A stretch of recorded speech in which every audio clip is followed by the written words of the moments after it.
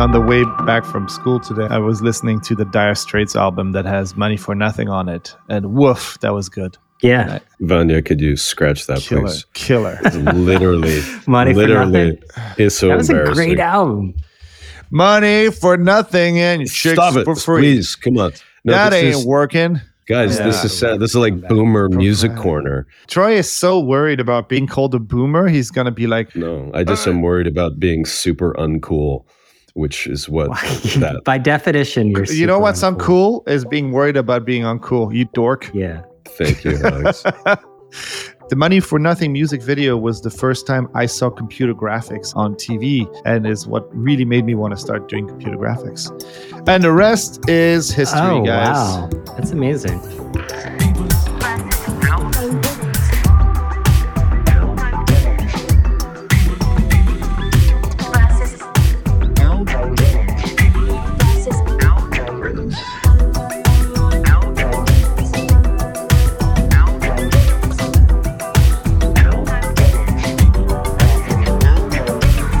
Welcome to People vs. Algorithms, a podcast where we detect patterns in media, technology, and culture.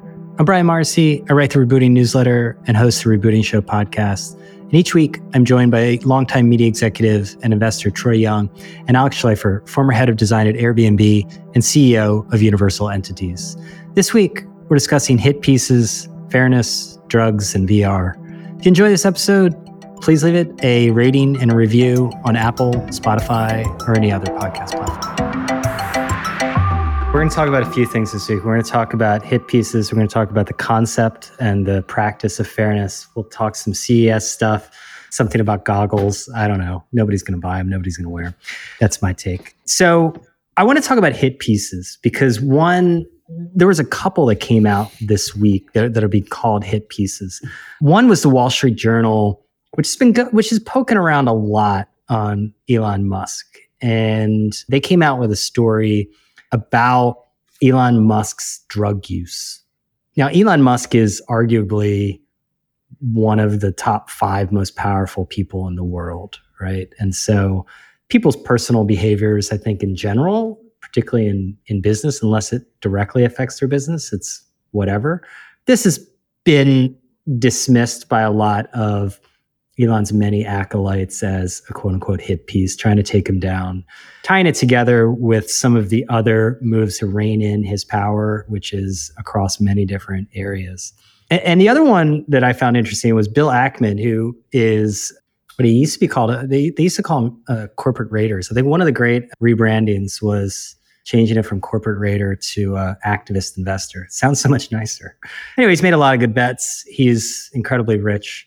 And Business Insider, he recently launched his own attack against various forces, but particularly universities over their free speech policies and what he believes is an epidemic of anti-Semitism on their campuses, DEI, the rest of it. And so BI investigated a little bit around the academic credentials of Bill Ackman's wife because Bill Ackman had led an investigation that resulted in plagiarism charges that took down the Harvard University president, Claudine Gay.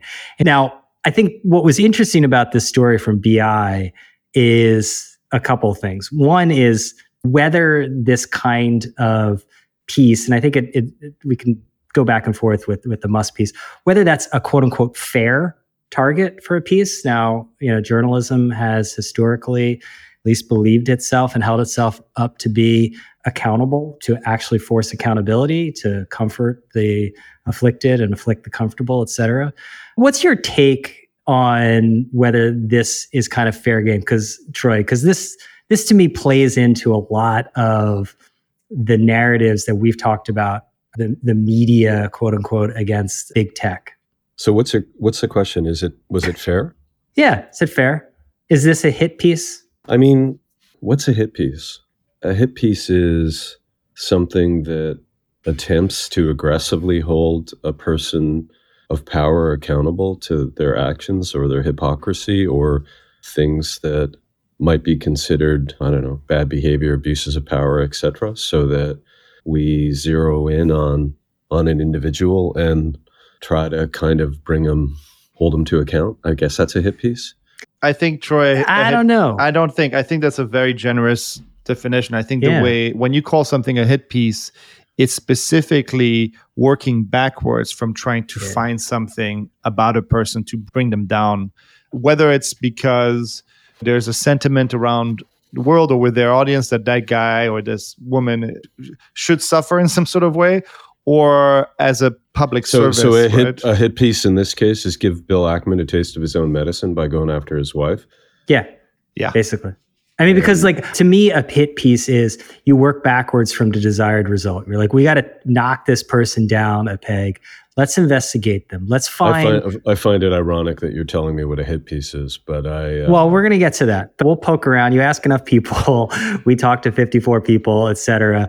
In this case, what I found interesting, and I think it makes it like more fraught in some ways, is that it was about his wife, not him. If Bill Ackman was going after these university presidents, particularly Harvard's president, with accusations of plagiarism, and when he himself was a plagiarist, Bill, if you're listening, I'm not accusing you of being a plagiarist. I don't want to get on that guy's bad side. Whoa.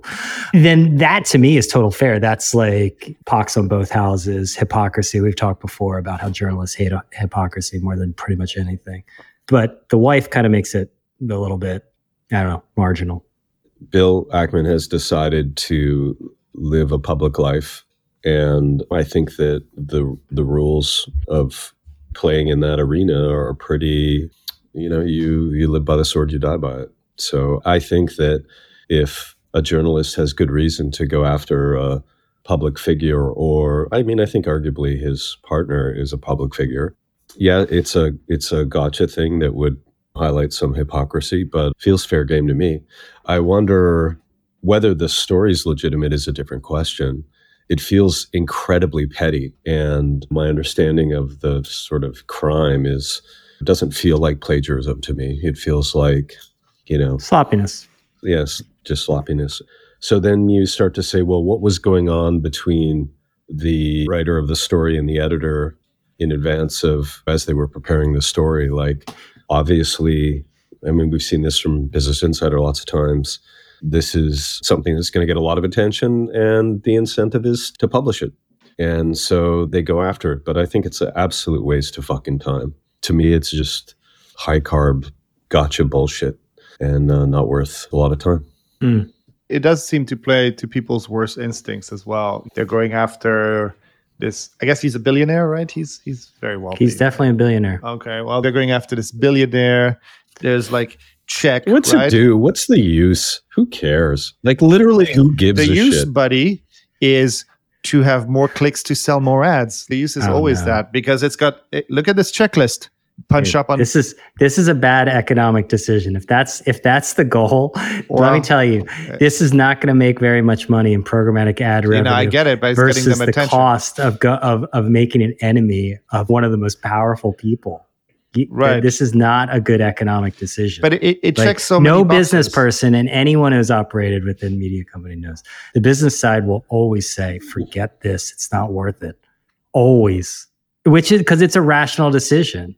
I've experienced this before. It's always for who, for what? Why do we want to do this? Is this worth it? It's always said by the business side. So this is not a business decision. You're reported and you want the attention, right? It's all, everybody wants to gain more attention, get more credibility, get more notoriety, whatever it is. This checks a lot of boxes, right? It's attacking a billionaire. It's hypocrisy in quotes, because there's some sort of symmetry between the things that people are being accused of. It attacks a kind of attractive woman who, why is she so successful, right? It taps into people's worst instincts about what they want to get at with so people. Wait, you think this story, it's sexist in some way? It's going after Bill Ackman. Let's be real. This is not about Neri Oxman. I don't know if it's sexist, but there's something about, attacking this man's spouse. I think people have a lot of opinion about, I don't know, she seems to be younger than him, potentially. There's all that stuff. It feels somewhat salacious the way it's being recovered. So I totally understand why it's out there. If you want to get the attention, if you want to scoop, right? Isn't it important to scoop shit in your line of work? I'm post journalism, but yeah, no, I think scoops are definitely important, and that is everyone wants to excel in their chosen profession. I assume that designers want to design stuff that people like and whatnot. This is just another skirmish between the much maligned media and power centers in tech and adjacent to tech in the financial world. And Bill Ackman showed that he could throw his weight around. And it started not with a plagiarism accusation. It's important to point out it started with the freedom of speech or lack thereof run amok on college campuses, and then the whole anti-Semitism thing on the Harvard campus. So that's where it started. And then the sort of tension was, or the pressure was elevated with plagiarism claims that seemed to be legitimate, actually. Yeah. But let's be real. This, you could say, it was almost the same as a hit piece, right? Like, you're working backwards. It seems like Bill Ackman's issue was something completely different with Claudine Gay. It had nothing to do with her academic credentials. His problem was the policies that Harvard has in place under her and her testimony from Congress. And so the plagiarism stuff was kind of like Al Capone and taxes, right? I mean, it was just a way. Is so thin. It's so thin, that thread. It's like so inconsequential. It makes no sense. I just think, as a media story, I'm surprised you guys are surprised this thing got published, because, hey, man, it's too juicy, right? Oh, I'm not surprised it got published at all. I am surprised that, and I think it's, look, I like the tech dramas, but I love media dramas too. And Axel Springer, which owns BI and Politico and eMarketer, it should be said, came out with we're going to investigate the provenance of this story and the motivations of it. Now, to any journalists out there, I mean, they're selling out their newsroom in the biggest way. You just don't do that. Like, you don't do it. Being in the media business is a sucky business.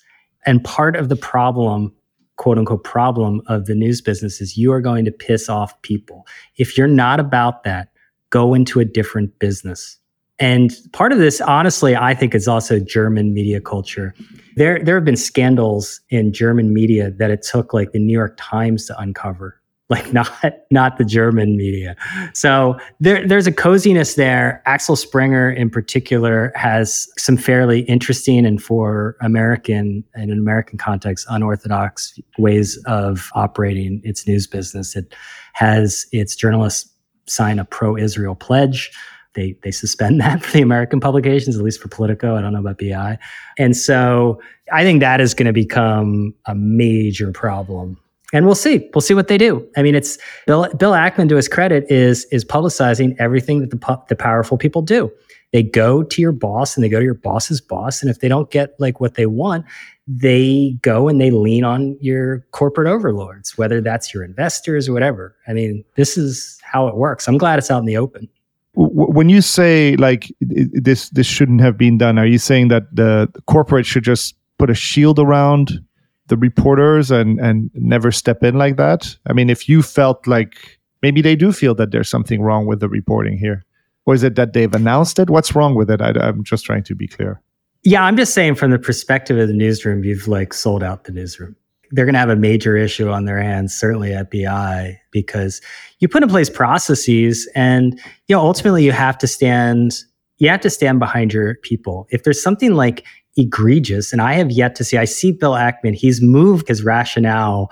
I don't even think he used the sexist thing. I mean, at first he said it was anti-Semitic because they request a comment like after sundown on Friday. Then it moved on to, it's not really plagiarism, it's just, I don't know, something else. So I'm not really sure. He claims he is actually disputing the facts in the story. I haven't seen that maybe they're buried in the like 14 million words he publishes on Twitter, but I haven't seen that. He hasn't like cogently explained what is wrong exactly with the story. But ultimately, when you have a story that is factually accurate, to step in like that is very fraught. Because first of all, they would never do that if it wasn't a powerful person, right? Like if this was just a regular person, who was like, I have been maligned. This shouldn't be a story. Do you think ever that Axel Springer would do that? 0% chance. So it just kind of shows like Troy's how done with this topic or in deep thought. But yeah, I don't know. I don't know. I think it all seems very odd to me. Well, it seems like the facts are unimpeachable. And it feels like Bill Ackman called the senior leadership of either Axel Springer or KKR and said, what the fuck? And they were stupid enough to reflect that conversation to the public and said that we're looking into the sort of motivations behind this particular piece. That rests squarely on the shoulders of the editor, Nick Carlson, who made a decision to assign and to release the piece. And it is clearly kind of gotcha journalism and a logical kind of brawl inside of like it, because it just has hypocrisy written all over it. And is it in good taste? I don't know. Maybe not. Is it fair to challenge someone who has put himself in the center of this debate publicly? I would think so. And so it just feels like it's kind of where we are. It just is where we are. And it's sad because we're wasting time talking about something that is about quotation marks. And it has no consequence anywhere other than a little petty sort of power skirmish. I know. I mean, I have much more to say about this from a personal perspective. Well, that's what I would like to get, if you would weigh in, because do you consider I think Ben wrote it, right? The Times story about you at Hearst. I have been so fair about this in so many ways. And I think that Ben Smith is a really smart guy who's written many good things, but he's pretty much a sociopath. And I think that in many cases, journalism turns you into one. When you become a scoop machine, your God is the scoop, right? If you want to break stories, that's what's most important to you. And what I noticed is the climate of 2020, BLM, unionization waves in media newsrooms, the anxiety of staying at home, a DEI reckoning inside of organizations. I was living it. Me too. Calls on organizations to report on your diversity numbers. Obviously, tons of blood in the water from really bad people like Weinstein and others in this Me Too movement, right? And I was at the front line of a union battle, and I watched us, very sadly actually, have the sort of people inside of our organization turn against one another, because there were the people in power and the people fighting for power. And I started getting phone calls from people saying, they're coming for you, Troy. They're going to come for you. You're going to get taken down. And these were friends of mine that were journalists that saw this kind of story about me taking shape. And I completely dismissed it. But, I was a perfect candidate for this, right? I was a perfect candidate for the headline because I was a change agent. I have a big personality. I had to fire lots of people. I had to make changes where they weren't welcome in an organization. I had to tell very senior, tenured people that their time had run out. And also, I'm whatever, brusque or, have a point of view or make inappropriate. But here's the part of it is none of the good stuff could get reported. None of the good stuff. So all the positives are ignored. Change in the fortunes of the business, a massive amount of innovation, a perception that a company had gone from being a laggard to an innovator, the quality of the product, diversity at the executive team, and how many supporters there were in the organization. I was a prize. I was a prize for Ben and his colleague, Kate. And they were going to get that prize. So you go in and you get all the information you need to take me down. And the other side of the story, nobody, not even my friends, none of my great friends or colleagues or people that I continue to have great relationships with, nobody in I'd never had an HR infraction of any kind. Nobody was going to stand up and say, oh my God, he's a great guy. Yeah, he's a little autistic, but he's a great guy. That isn't happening. Because why? Because you'll be slaughtered for that, right? And so you get in, you tell the story, you say you did X, you find all the people that are disgruntled, you put together something, that they come to you and you try to present the other side of the story, and not a single sentence of it makes its way into the document, into the final story. And so here's the tragedy of it. I just have to share this with you, right? Because What are my options? What is a person's options? To go nuclear? To do the Trump thing? To fight back? To call Ben Smith an idiot publicly? To pull Hearst into the fray and Hearst management? I'm not going to do that. These are people I respect and are making decisions that they need to make. It's not my personality to do that. I'm not going to go to war. So the end of the story is that there is a story in the public domain that's as close as a Google query, that's forever associated with your name. And Troy Young becomes the person that was the head of a toxic organization or some bullshit like that. And that's your new bio. And so Neri Oxman is now a plagiarist, right? Yeah. So is she a plagiarist? I'm not sure she's a plagiarist. I don't know. I don't know the woman. I think one of the hard parts is when we talk about fairness and stuff. And that's why I want to, because I have this fairness gene. I feel like, I think a lot of times reporting, sometimes it can be unfair by design in some ways. And I think a lot of it comes to the story format and how it goes. But you're telling a version of a story that cannot possibly be the fullness of it. And even if it's like 100% accurate, it can be 100% accurate. It can also be unfair at the end of the day, I think. Right. So the reason I say that, so the next day, right? Let's say that your life has been forever altered. And the next day you're licking your wounds and your phone rings and it's a call. It's Ben Smith on the line and you're like, now what? Right? And he calls you and he says, I need some information on this Esquire Bryan Singer story. And you're like, what? And just for context, it had been a story that had been reported on and gone up and down because it was perceived that Hearst didn't care about journalism because they killed a story about Bryan Singer. And there's lots, and just trust me on this, there's lots of reasons that are well grounded in how you decide to run a journalistic organization and protect the interest of everybody involved that led to a decision to not run the story. Right? Hearst prerogatives. Mm-hmm. And Ben called me the day after wanting to do reporting on this, picking my brain on it. And I just find that to be psychotic. I'm sorry, completely psychotic. My career has ended, right? I'm literally reeling from something that's unfathomable to me because I don't believe that I've done anything.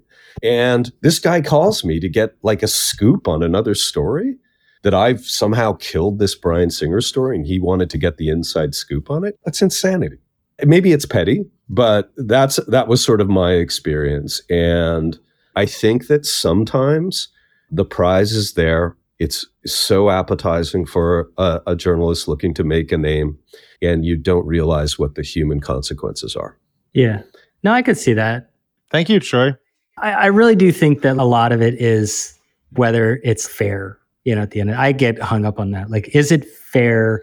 I guess if I was the editor and it was pitched, it's like, is this a fair story? Is this of the public interest? And what purpose does it serve necessarily? I think that was a particularly weird time where... It was a very weird time, Brian, and the consequences I could not have imagined.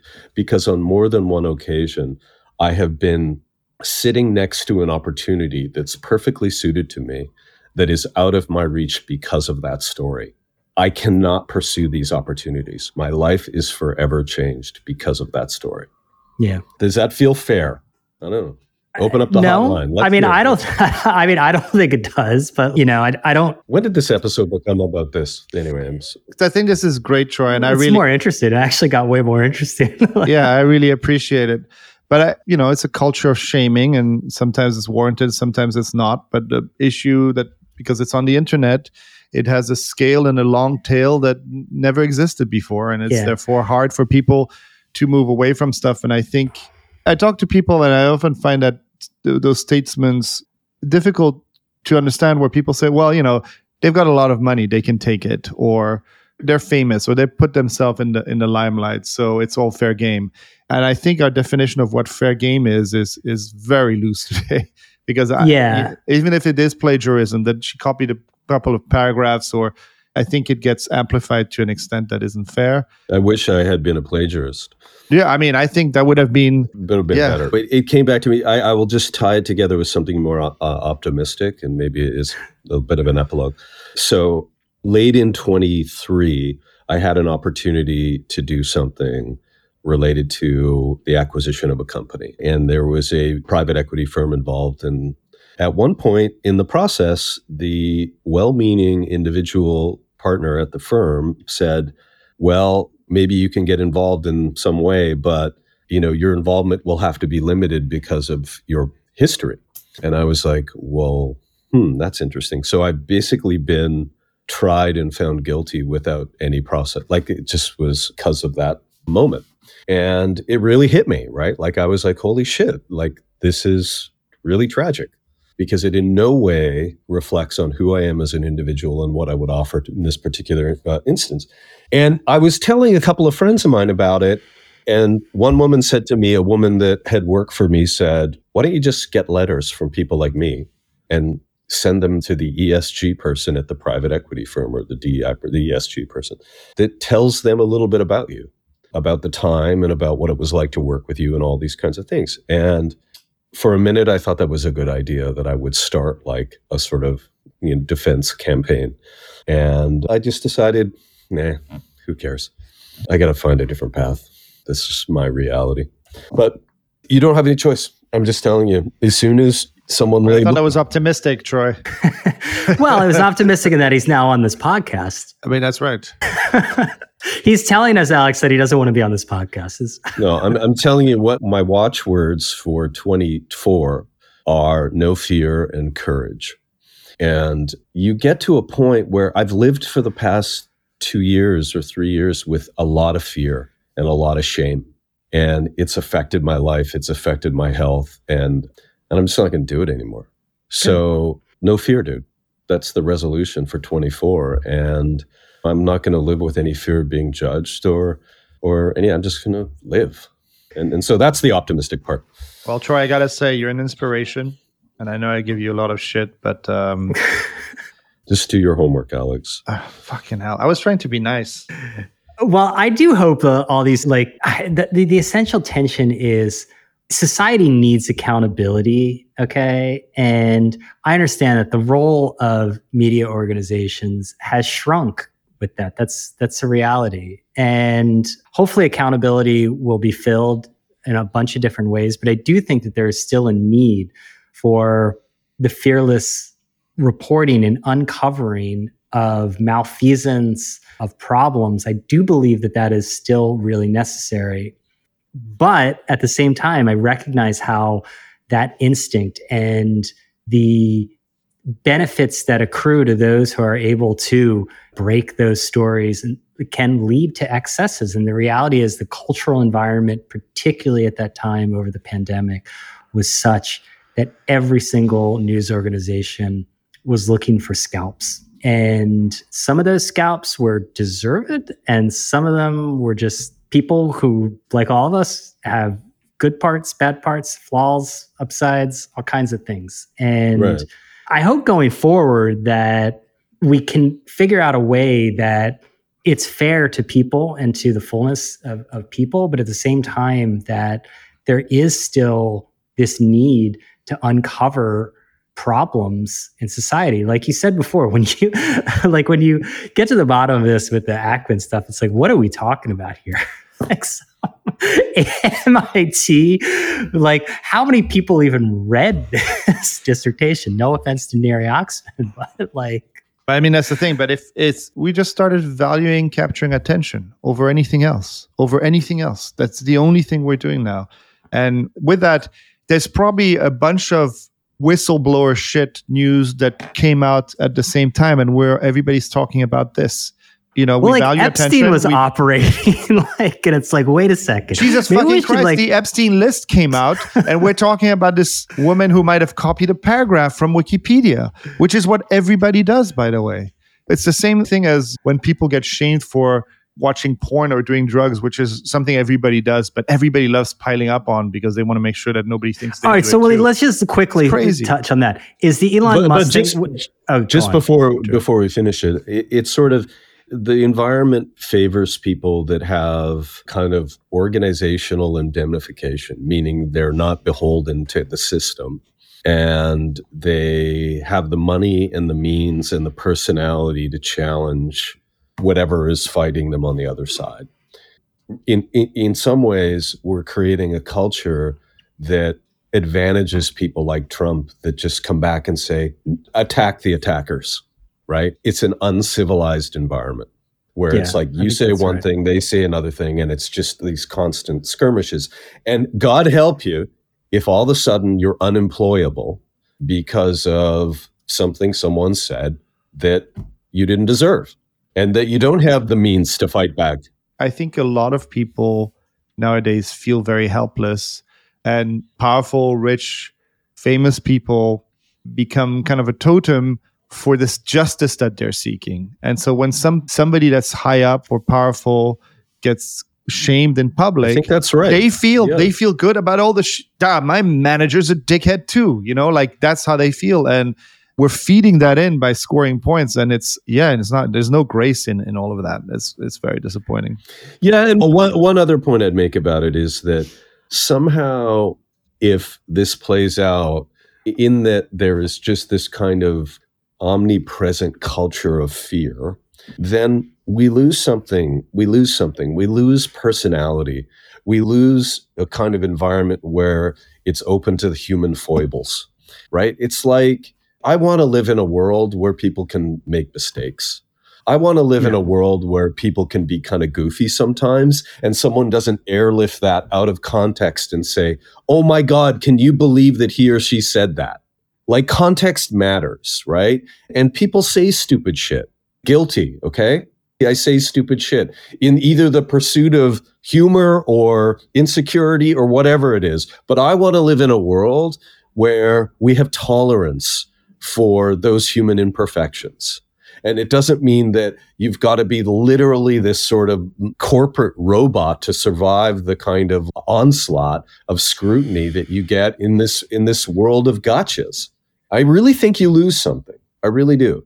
Yeah, I think you do. And I think that's one reason people cheer for Elon. They're like, yeah, the guy did ketamine. Good on you. I did it too.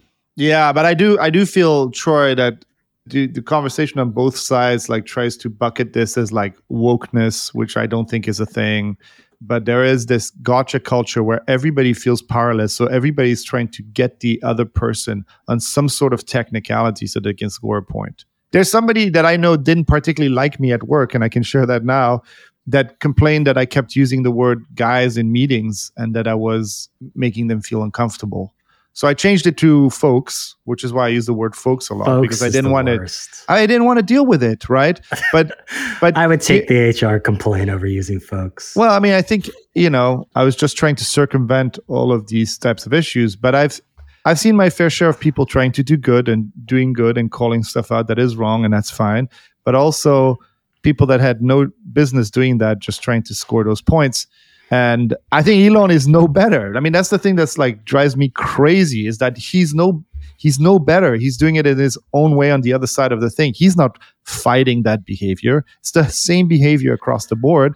I just think some of the stuff he does is probably worse than somebody telling me not to use the word guys. But do you feel comfortable talking about your point of view on drug consumption? Yeah, man. Sure. I love drugs. It's not going to help our sponsorship efforts, or it might actually. Well, I'll like Elon, I will be tested regularly, and they will not find anything. Turns out I like that he was like, I don't deny taking drugs, but LSD is undetectable. So there's a bunch of drugs you can take really? that are not. Yeah, I think so, right? Doesn't it get out of your system in no time? I don't know. Imagine for you. I don't know if you've taken mushrooms. I have, but imagine, if you will, being the richest man on earth, both loved and maligned. Bunch of daddy issues and likely mommy issues. You have 13,000 kids and you're high as fuck on mushrooms. What does the universe tell you? When that whole world opens up, what happens in your brain? And you're already kind of probably like pretty neurodivergent brain. And I don't know if it's ego death. I don't know if the ego loops in on itself and it's just like you come out even crazier than you went in. And a lot of this drug taking can be, I think, really beneficial for introspection. I mean, psilocybin, there's a lot of research there. Ketamine, a lot of research there. But the issue is they need to be done with the right amount of context, work at before and after it, so you can kind of absorb the changes that you might notice, go in with some sort of intention. Make sure that you're dosing yourself correctly. Make sure Alex that you have a support structure around you to do this. Uberman on us. Yeah, it's just like good product. I'll openly say, like, I'm looking into doing ketamine therapy for various things, including trauma and all these types of things. I'm interested in that stuff. But I think if you take it like with a certain type of mindset, yeah, that could be very interesting. That being said, I don't know if he's taken drugs, but let me tell you, when you should listen to Dire Straits on ketamine. I mean, probably would be amazing. I can tell you that it's kind of an open secret that he is here. Like, it's for some reason. Well, it's a cultural divide, right? I mean, I just feel like the tech West Coast, West Coast has always been more into drugs, if I could say. Didn't Obama inhale? Like, isn't this just a progression? I mean, why is everybody such a fucking dork? In 5 years, serious. The fact that people are being put in jail for smoking weed or eating a mushroom is going to seem like insane. It's insane that we do that. So I don't care if he takes drugs. I think that just don't do it in the hot tub. Yeah, just don't do it in the hot tub. Rest in peace, Chandler Bing. No, these stories I always find, they always have to try to find a hook to make them fair and legitimate, in that you have to tie it to the business and fiduciary responsibilities. And look, Elon Musk is a very strange person.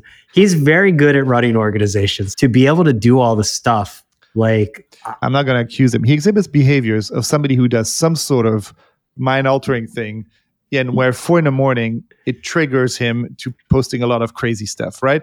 However, isn't it laughable that all of a sudden stuff's coming out from the boards of Elon Musk's companies where they're saying, well, we worry about him taking drugs. What about worrying about him saying the drug or no drugs? Drug or no drugs? Like, well, I know that he went in and called this guy pedo and then was anti-Semitic and then said crazy shit that made our stock tank. But the thing we're really worried about is that he's doing that on drugs. It doesn't matter if he's doing it sober on drugs. He's just doing it. The stock didn't tank. And one thing that I found that story that you sent around, Alex, on extending out SpaceX trajectory to where we really are in like colonization mode. Yeah. And we're launching 300 rockets a day. She's like, pew, pew, pew. Yeah. And it's just, and that came from a really good mushroom trip. Oh, for sure. For sure. Either way, I think it's one of those things where, like, prudishness, whether it's sex or drugs or whatever, is one of those things that gives every story a 20% bump and allows people to go like, yeah, that's why. I gotta say, I don't understand why that would be the thing that like uncovers Elon Musk's inability to be good for society. I think there's cars flying off cliffs, So I'm in Los Angeles, and I was reminded of the practical economic realities of Tesla's and our coastal obsession with Elon, the brand, and the brand of Tesla. As I was driving with a young woman in a Tesla yesterday in Los Angeles, and I said, "Do you like this car?" "Oh, I love this car." And I'm like, "Why do you like it?" And she said, "Well, I don't have to pay for gas. And the car was inexpensive, and it has this screen on it." I said, "Do you know about the fart feature where you can press the button and it makes fart sounds from different parts of the car?" And she said, "No, really?" And I'm like, "Here, go here, do this." And she's like, "This is the best thing I've ever seen." And I said, "Well, would your perception of Elon Musk change your desire to have a Tesla?" And she said, "I couldn't care less." She just wants a car. I think a lot of people couldn't care less. And I think I can maybe separate Elon, the person, and the company. You for a while there, you had bad derangement syndrome. Well, I'm getting rid of my Tesla because I can afford it and I'm going to buy a nicer car. But like I said, I own everything he makes. But I do think that he's made some strategic mistakes that feel like he's unraveling a little bit that could hurt his companies in the long run. And if I was a shareholder, and if I was on the board, I would be kind of asking questions. It's just like there's a behavioral thing about having somebody has so much power he's put more satellite in space than everybody else. Having somebody like that being so erratic is kind of scary. Like, it kind of scares me a little bit that he'll say shit like the way he does. When somebody talks about replacement theory and he goes, "Interesting," or "That's the truth," I'm like, really? Like, he has NASA contracts with this kind of attitude?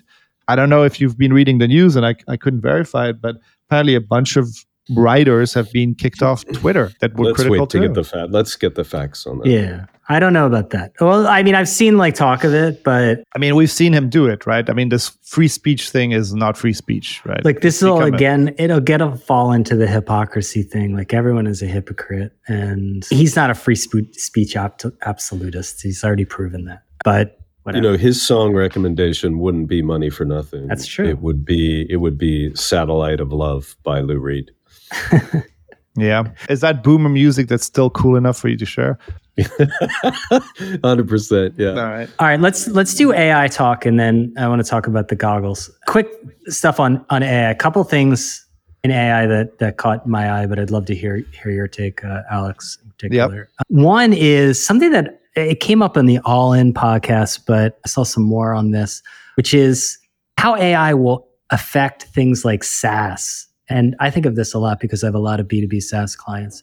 But like software as a service is a great business, right? And we focus a lot on how AI is changing the creation of content. But it seems like the biggest impact these AI tools have had so far is with things like Copilot enabling just far more productive developers and engineers. And I think Chamath was mentioned on the All In podcast that in a lot of ways, B2B SaaS, some kind of like engineering arbitrage, which I don't even know if it's the right use of the word, but everyone uses arbitrage, in which basically companies wouldn't go through the trouble of trying to hire engineers and developers because it wasn't worth it. They were too expensive and stuff like this. And so they would basically just outsource it to SaaS companies, which had unbelievable margins.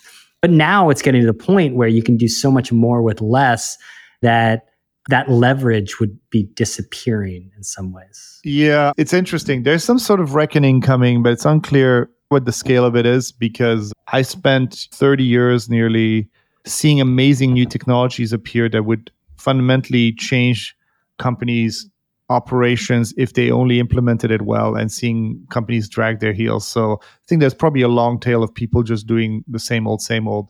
That being said, I think AI is going to fundamentally change SaaS because SaaS is just 90% of the time, just some sort of middle layer of software that connects just a jumble of messy data to people who are not super qualified and just want easy access to it, right? If you look at a lot of that, it's just like they all start with a dashboard, right? Like so that's basically what the boss class wants. Give me a dashboard. And there's a huge category of folks which work in data science or engineering that are really only writing queries for machines to return information in some sort of human readable way, and then designers who make it look pretty enough so it doesn't break our brains.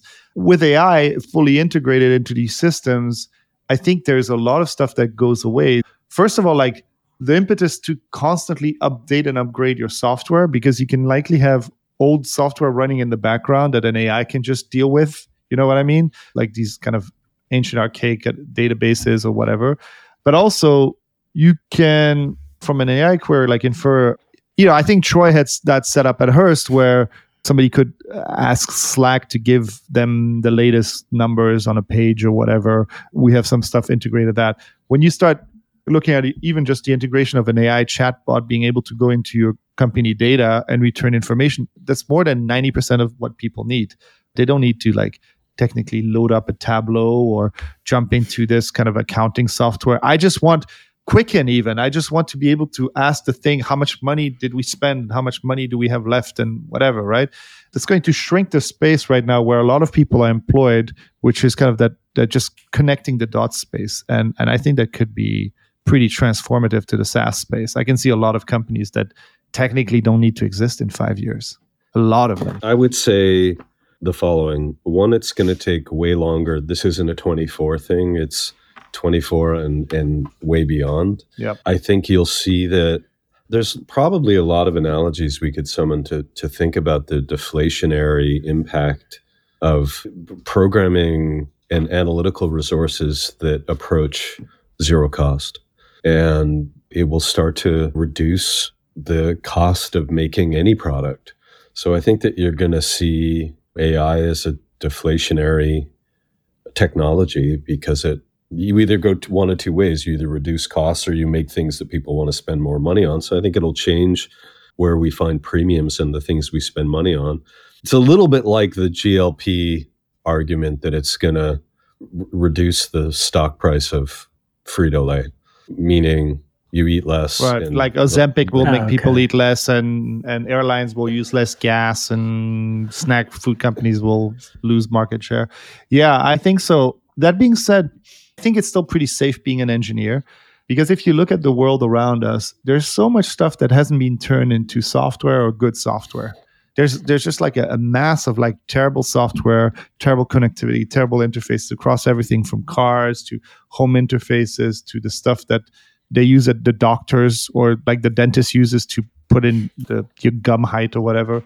And there's likely a lot of work to be done there. And I hope that engineers become more efficient, and I hope they start looking for jobs outside of just social media or SaaS companies, because there's more opportunity there. I've seen it already with folks here that as the tech companies are first to kind of shed a lot of the engineers that they have, simplify, optimize themselves through AI, people that would have never looked for a job at a bank, right? Or for a job at a kind of grocery chain are going there. So I think there's also going to be kind of a redistribution of engineers across the industry because they're much more affordable now. Yeah. And also the big tech companies are no longer stockpiling engineering talent, right? Yes. Warehousing them. Oh my God. I was so frustrated with Facebook at a time when we were trying to hire and grow the team, where people with 2 years experience were coming to an interview with what they called exploding offers, where they had like 1 week, so they couldn't really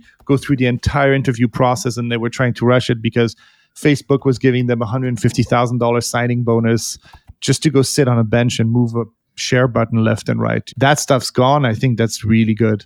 That's really healthy, because we need smart people to go solve really important problems. The amount of like the brain drain that we've had of people that could have been like building, healthcare interfaces, but instead went into trying to like capture more attention so that we could sell more ads it's depressing. So I'm happy with some of those changes. I think it could be beneficial. All right, let's skip the other AI thing because we're going on long. And let's talk about the Apple Vision Pro. I'm out on the metaverse stuff for at least another 3 years. I'm not ready for it. Alex, you getting these goggles with a wire on them? At this stage, I'm going to make a call on the day, but at this stage, I'm 90% certain I'm going to get one. I'm going to wake up at 5 a.m. and order one straight from Tim. Oh, you're not going to like line up? Or do people not do that anymore? I mean, dorks, maybe. Oh, I don't need that.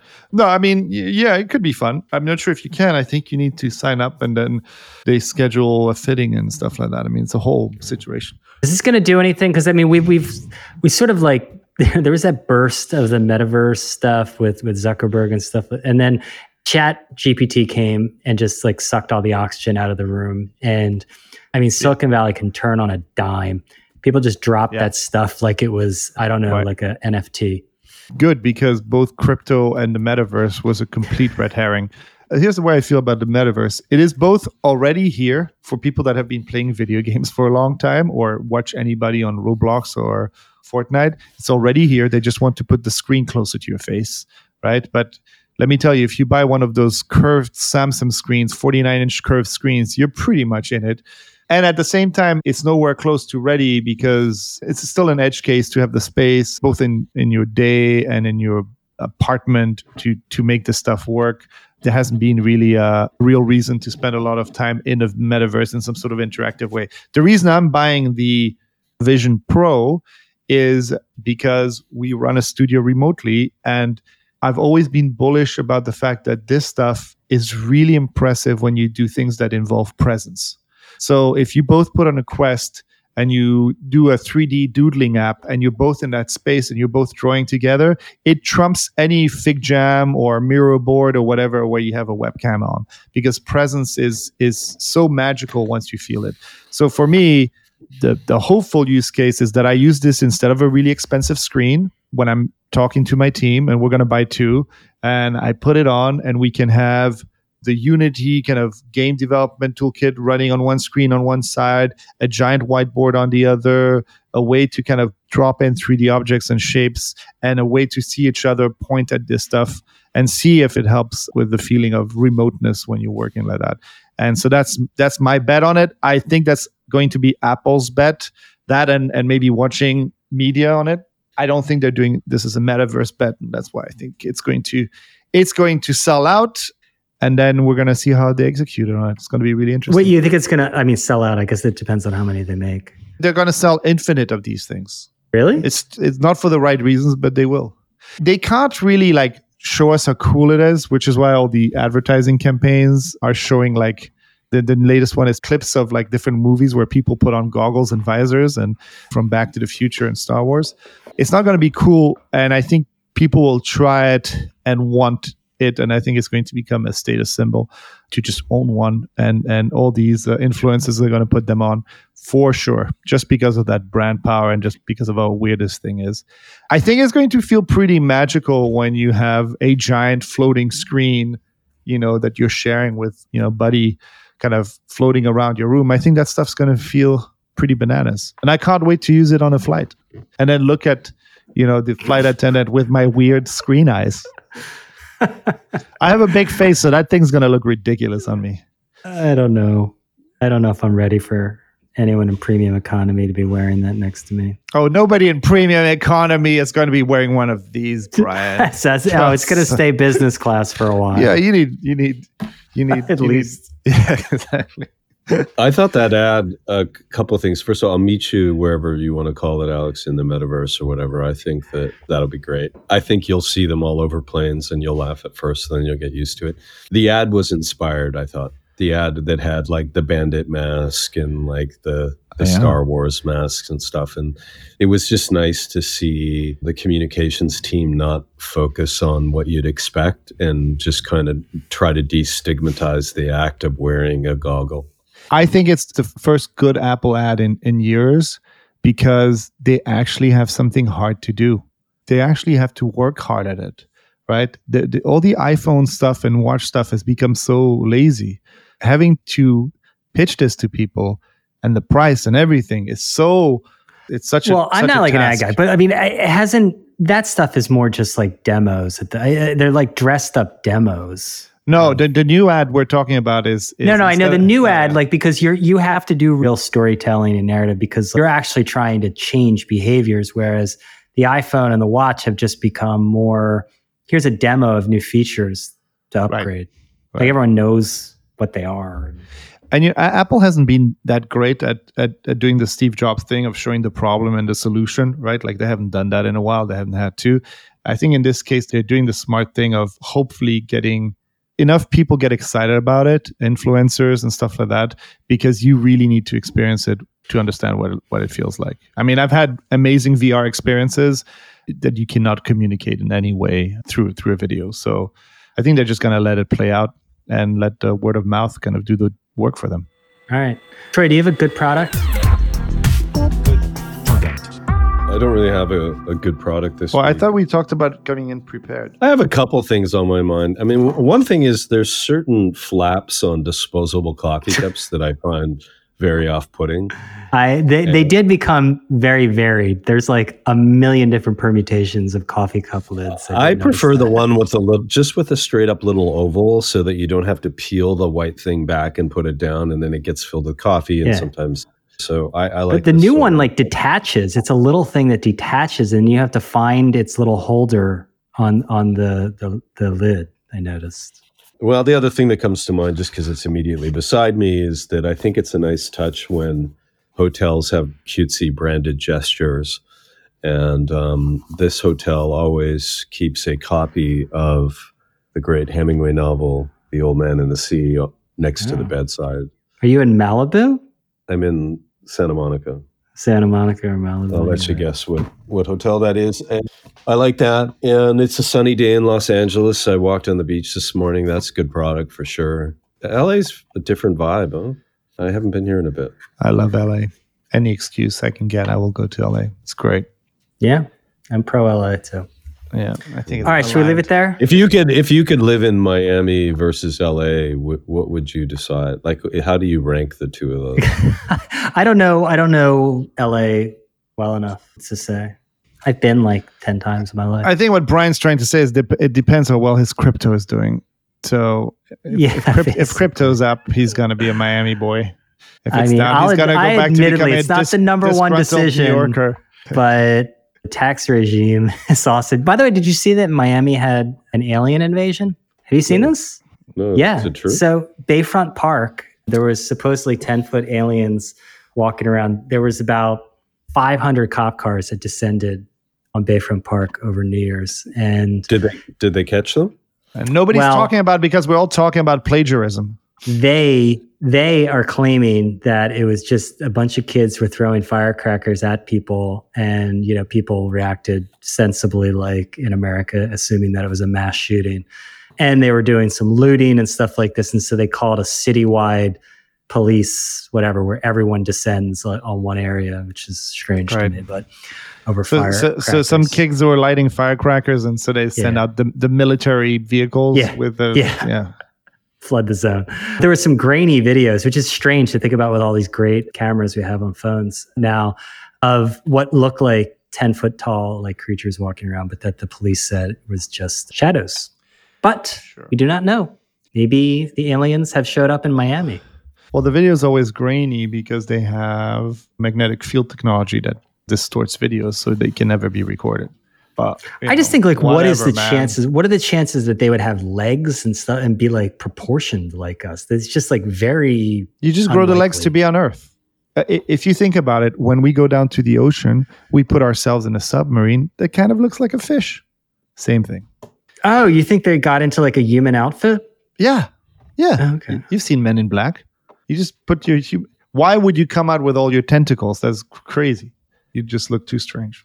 Right. Plus, you need a way to move around. Legs are useful. Legs are good here. Yeah. Yeah, but why be 10 feet tall? Why not try to blend in? You kind of also want to. I mean, that maybe the body you have to fit in there is that. That's the size. Tentacles are long. Yeah. Yeah, you got to squeeze them in somewhere. I mean, a submarine looks like a very big fish. Yeah, I never thought about that. Well, it's true. There you go. Think about it. Do your own research. Okay. Do your own research, everyone. All right, let's leave it there. This is a good episode. Yeah, it was great. Thanks, everyone, for listening. We'll be back next week with a new episode.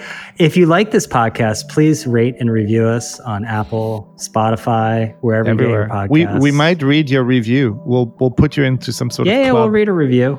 We'll call it the Big Boy Fan Club. No, that's not good. Just we'll read the reviews, guys. Don't listen. Yeah, we'll read the reviews. All right. Catch you next week. Bye.